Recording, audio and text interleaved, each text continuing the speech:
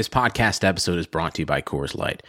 These days, everything is go, go, go. It's nonstop hustle all the time.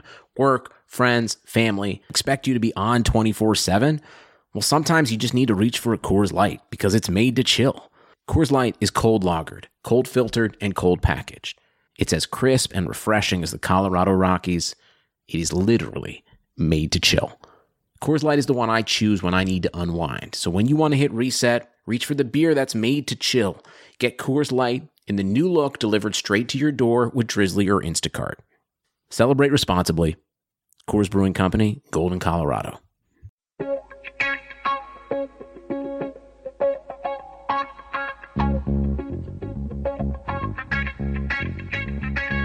Karlsson, världens bästa Karlsson, hoj här kommer Karlsson, ingen faktiskt, ingen annan Karlsson spelar jag så bra som mig. Karlsson scores! Karlsson, yes! Welcome back, listeners, to Season 2 of the Keeping Karlsson Fantasy Hockey Podcast, the best fantasy hockey podcast in the world, hosted by two guys who own Erik Karlsson in their keeper pools.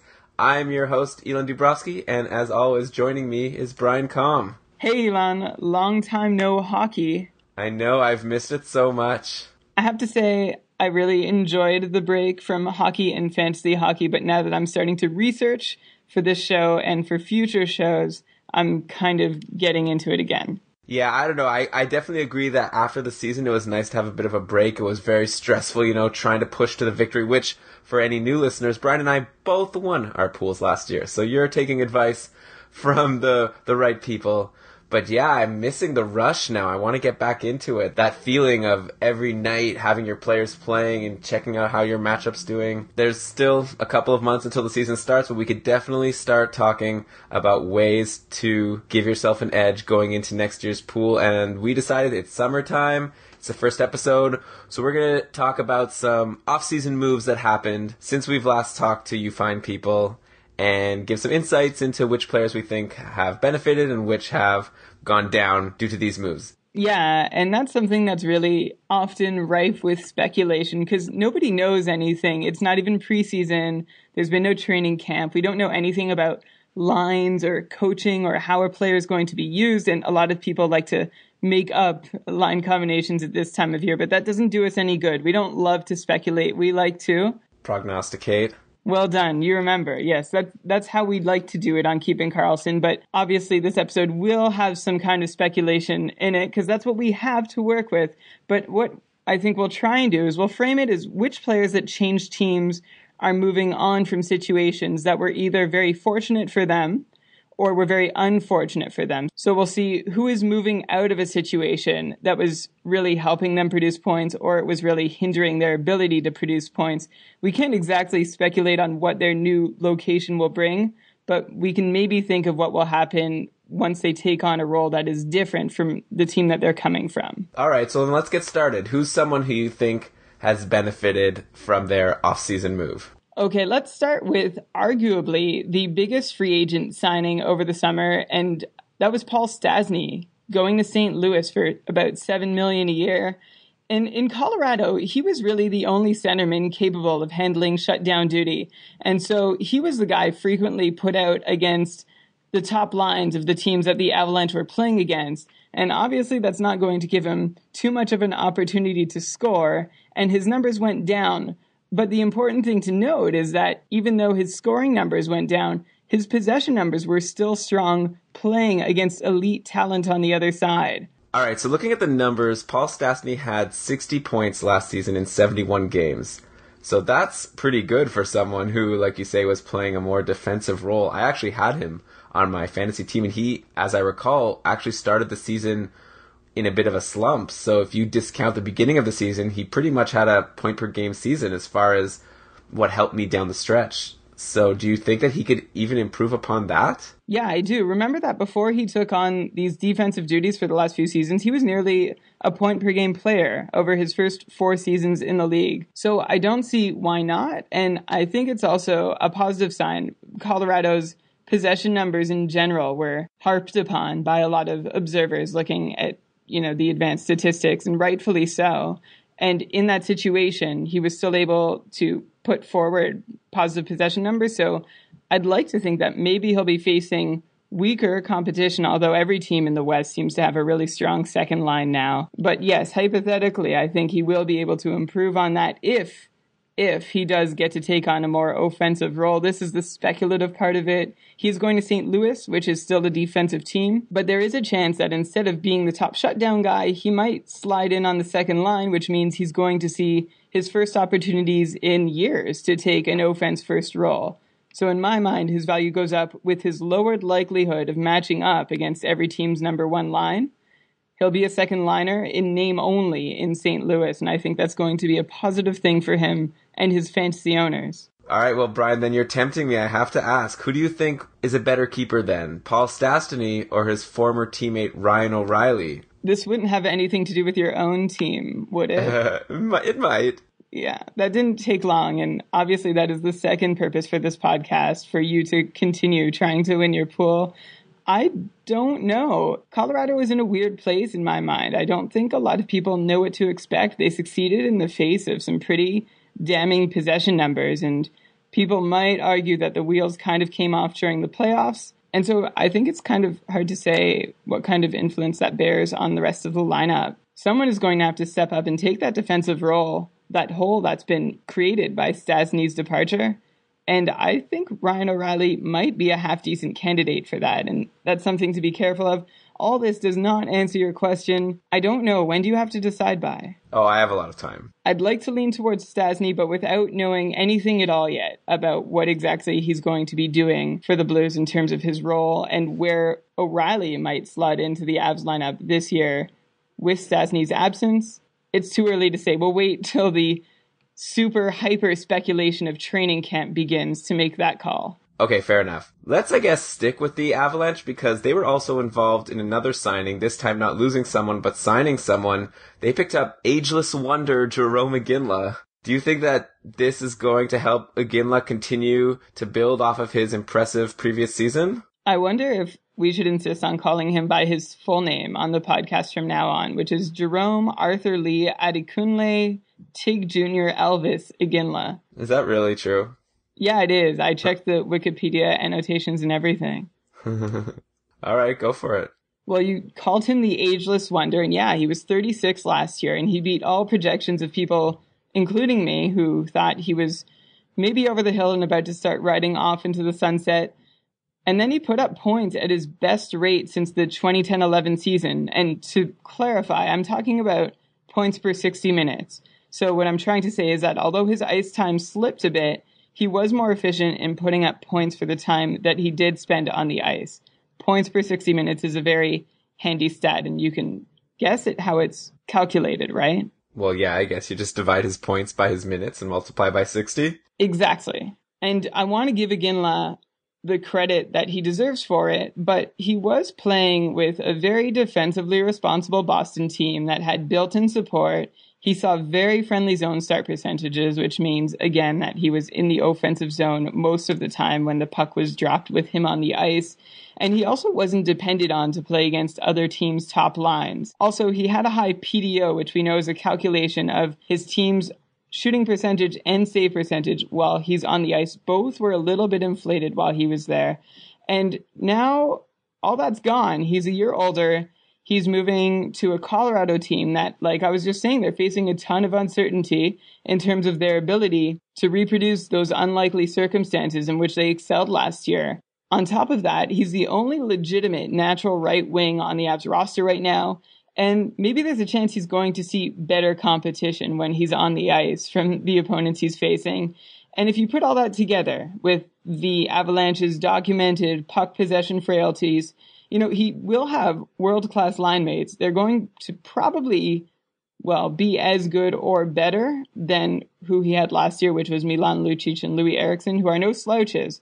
His scoring output, I still think, could take a fair hit because of his departure from Boston. I think there were a lot of things working in his favor there that he can't take with him to Colorado. All right, well, last season he had 61 points in 78 games, so I guess you're thinking he might be more of a 50 to 60 point player. It'll be interesting to see how that turns out. I think that's optimistic, even. I wouldn't really count on him for more than 50. He's 37 years old. He's in a worse situation. I'm going to let someone else draft him this year. Yeah, because I'm sure at least someone in your pool is going to look at him as potentially an even higher than 61 point player, because they'll say, oh, wow, Boston, he got 61 points there, and he's probably going to get more points now that he's in Colorado because he's going to be on the top line for sure. So yeah, maybe let someone else take the risk on an aging Jarome Iginla. Or what was the rest of his name? Junior Elvis is all you need to remember. All right, yeah, let someone else take Junior Elvis. Yeah, I think some people might argue he might be centered by Matt Duchene or Ryan O'Reilly, and he'll have Gabriel Landeskog as a line mate, but for me, that's still not enough. Okay, who is our next free agent signing from the summer that you want to talk about? Maybe give us another player who you think is going to potentially improve. Well, if Paul Stastny was one of the louder free agent signings, Tom Gilbert was probably one of the quieter ones, signing with the Canadiens for 2 years, and it's true, we're now 6 years removed from Tom Gilbert's career best season, in which he scored 45 points, including 16 on the power play with the Edmonton Oilers. That season was sandwiched between two 30-point seasons, though since then he hasn't touched 30 points again, and that was back in 2009-2010. So, why is there hope for him now that he's moved to Montreal? Because he did just only put up 28 points in Florida last year. And I would suggest that maybe the answer is in the question. He did put up 28 points with Florida last year in a shutdown defensive role too, with a middling amount of power play time, and I think it goes without saying, fairly weak teammates. In Montreal, only PK Subban is clearly ahead of him on the depth chart, and an aging Andrei Markov and ever fragile, I should also note, he may still see some offensive-friendly minute, but I wouldn't be too surprised to see Gilbert complement Subban on the first power play unit, or maybe even quarterback the second power play unit. This is going to be the first time for Gilbert in a while that he'll have some job security and maybe get some prime offensive opportunities after spending years with mostly sparse and defensive-minded rosters in Edmonton and Minnesota, respectively.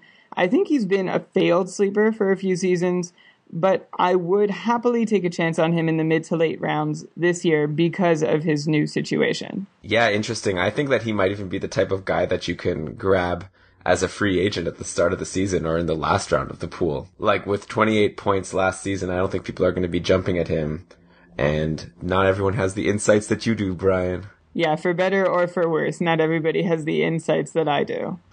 Let's shift back to someone who you think is going down. Who should people be avoiding, even though they had good numbers last season? He's been on a bit of a roller coaster for the last few years, but recently he's been up, and I think he's about to fall back down. And I'm talking about Jussi Jokinen, who signed a deal with Florida this summer. Pittsburgh was a good situation for him. He scored 57 points last year, and depending on who you believe, I'm going to go with hockeyanalysis.com. Their numbers seem to differ with Yahoo a little bit, and I'm not sure why, but I think my point still stands. When you look at his stats with and without Evgeny Malkin, he had 30 even-strength points on the season. 21 of those came with Evgeny Malkin on the ice. He was also playing with James Neal. In Florida, I mean, we don't need to think about who he might be on a line with, because really any combination you make is not going to work out very favorably for him. Well, especially if you're comparing to playing with Malkin or James Neal. Yeah, and sure, lots of players pale in comparison to them, but I'm going to read to you the centers in Florida this year. Are you ready? Okay, let's hear it.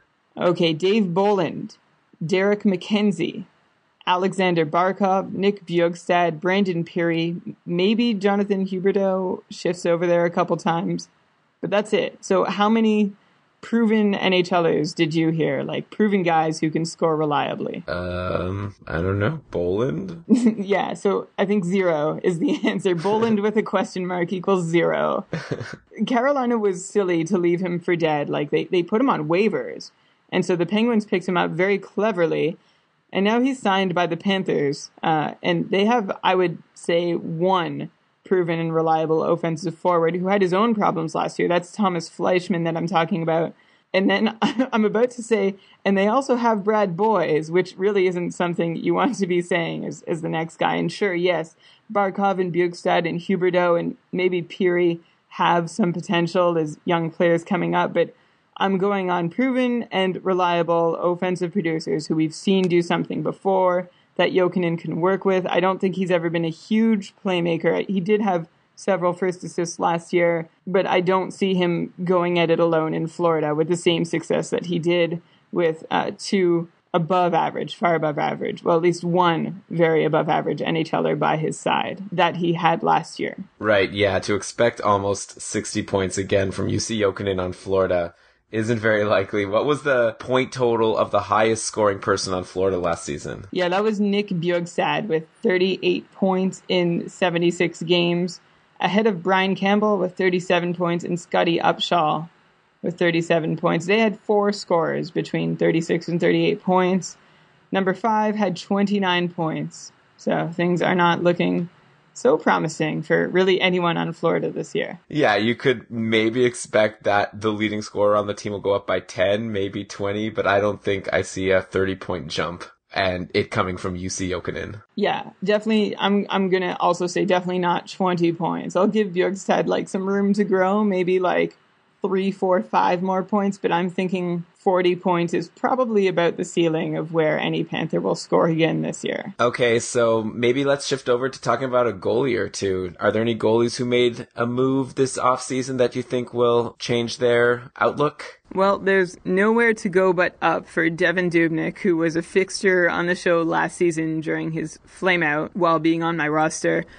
He signed with Arizona, which is the new name for Phoenix, the Coyotes, and I don't know, it's hard not to root for him. It's a new opportunity. He was really beaten up last year, but now he's behind starting goalie Mike Smith, who is known to get injured every so often and maybe be a little fragile in his playing ability too. I've never been totally sold on him despite his pretty decent numbers. Arizona has generally been defensively focused. Dubnyk, career, he's a .909 goalie. That includes last year's debacle, and before last year, he was really the only line of defense for a thin and even confused Oilers blue line.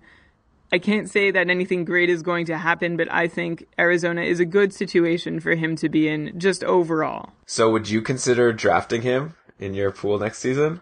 I don't think so. I don't think I'd use a pick to get him. I don't think his upside is terribly high, but in deep leagues, where you'll need a third or a fourth goalie, yeah, and you're going to have that roster spot anyway, I would take a chance on him, but maybe I have a soft spot for him. That's possible. All right, and then there's a couple of other sort of bigger name goalies that maybe are harder to predict how things will go. Ryan Miller signing with Vancouver was an especially interesting move, I think. So he goes from Buffalo, where he, had a really high save percentage, but couldn't get a win to save his life. Then he went to St. Louis, where it seemed like the perfect situation for him, and that actually didn't end up working out as well as people were expecting. Now he goes to Vancouver, where he's a sure number 1 goalie. Or maybe not. Does Eddie Lack have a chance to challenge Ryan Miller at this point? I don't know. I'm not in that super speculation echo chamber, especially for the Canucks. But I think Miller's probably the starter. I think Eddie Lack has a chance to push him and might see more games than most backups around the league. But I don't know. I wouldn't want to put my money down on either of them right now. Miller had a really tough time in St. Louis, and it didn't seem for any particular reason, which is funny because he was coming out of Buffalo. He started the year very strong with decent save percentages on a defensively terrible team. But then when he went to St. Louis, a defensively tight team, he really kind of crumbled. A lot of weak goals during the playoffs, during his short time there.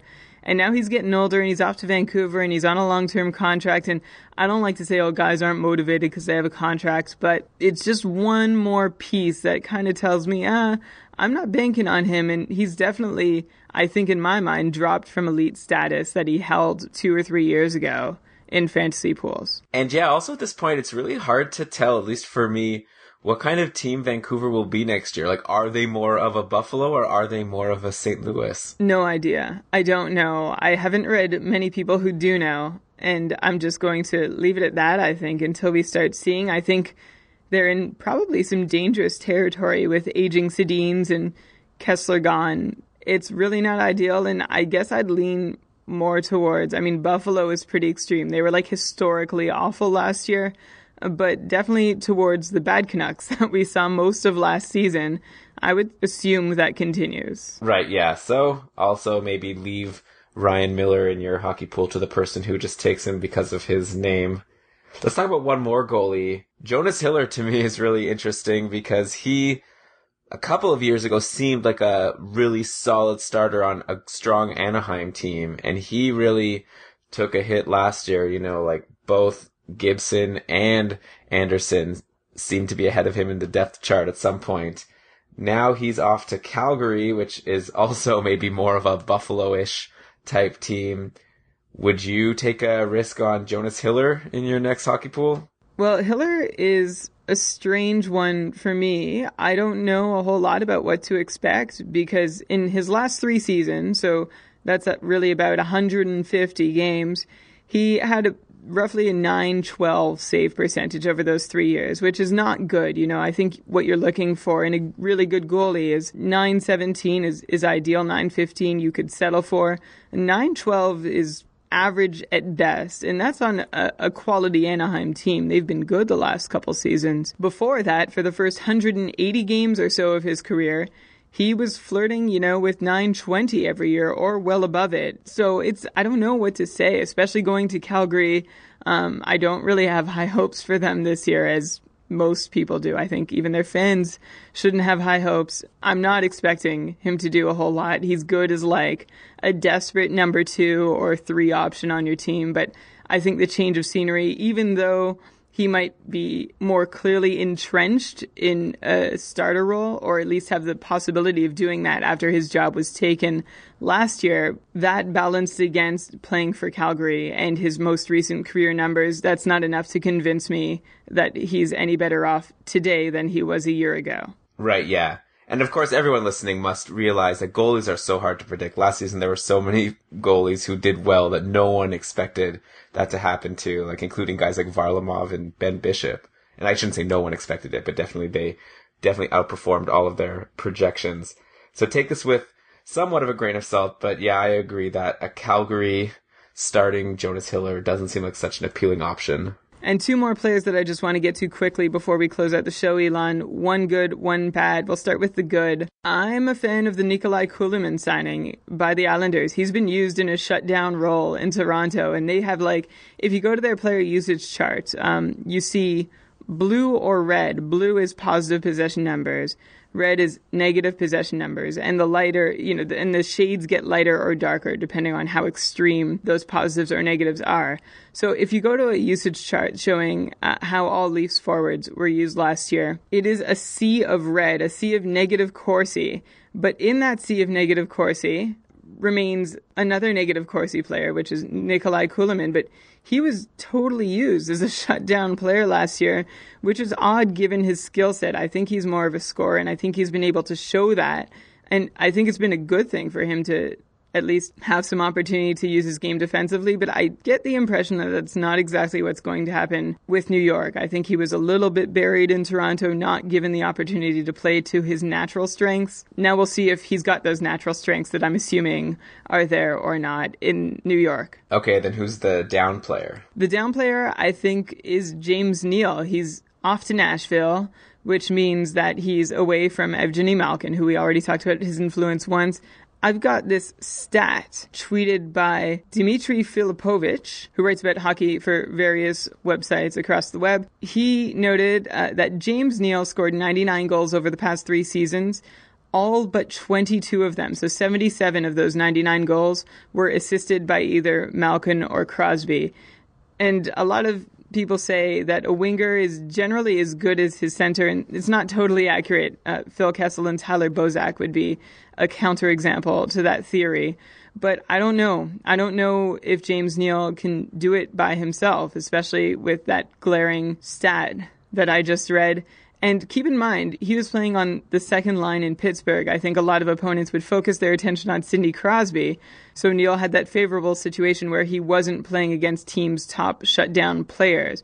In Nashville, that's going to be fairly different for him. And I don't know how well that's going to work out for him in the long run. And then I guess I could imagine the opposite could be said for Patrick Hornqvist, who was traded for Neil and is off to Pittsburgh. You know, I haven't thought particularly about that in the lead up to this episode, but I feel like it might be kind of a wash, and we're going to see what Hornqvist is capable of now that he has, well, he's going to have a great centerman, and maybe he does just step in and do what James Neal did, or maybe do it better.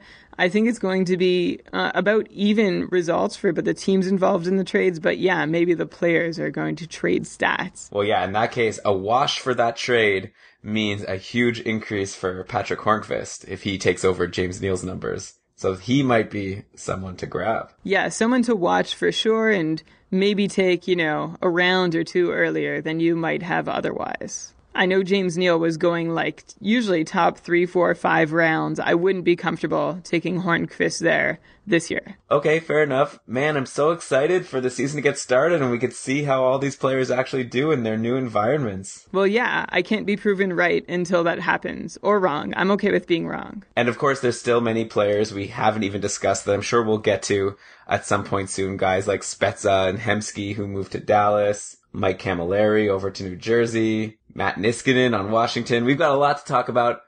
But okay, Brian, what do we have moving forward for our summer series of Keeping Karlsson Hockey Podcast before we get to the actual draft and season analyses episodes that we're so famous for? Well, I think the plan is to... First, I'd like to do a show on which advanced stats are the most useful in fantasy hockey and how can you use them. And I think it might be a good primer for our listeners because sometimes we do drop some strange words that seem unfamiliar, but they're quite easy to understand and grasp once we explain. So maybe we'll do a little primer of advanced statistics, but specifically for fantasy hockey, how you can use advanced statistics to improve your fantasy hockey team. And then I think, what do you think about doing an episode on drafting strategy? Yeah, I think that's really important. You make your list of players, then there's the whole question of should you put them into tiers? How do you react based on what other people are picking? If everyone's taking a goalie, do you need to jump in? I have a lot of questions like that I'm going to be excited to get your advice on. So those are two coming down the pipe that we thought would be good. Listeners, if you have anything that you'd like to hear us talk about or any suggestions for future show ideas, please get in touch. Elon, how can they do that? Well, definitely you can contact us on Twitter at Keeping Karlsson. We'd love it if you could follow us, and if you send us a message, we'll for sure respond. Also, we have our email address, keepingkarlsson@gmail.com. And hey, while you're, connecting with us on these various digital ways, why not head over to iTunes, give us a 5-star review, subscribe to the podcast. We expect next season to be even better than the first. So get on the train now, and we're going to help you to win next season's hockey pool. And with that, we're going to sign off for the first episode of our new stretch of Keeping Karlsson episodes. Brian, why don't you read us the credits? Sure. To research this show, we used extraskater.com, Behind the Net, Daily Faceoff, Yahoo Sports, and a couple articles from Bleacher Report by Dave Lozo and Jonathan Willis. Yep, and you can find all of those links in our show notes at keepingkarlsson.com. Thanks again for listening, and we'll catch you all in a couple of weeks. Bow, bow, bow, bow, bow, bow.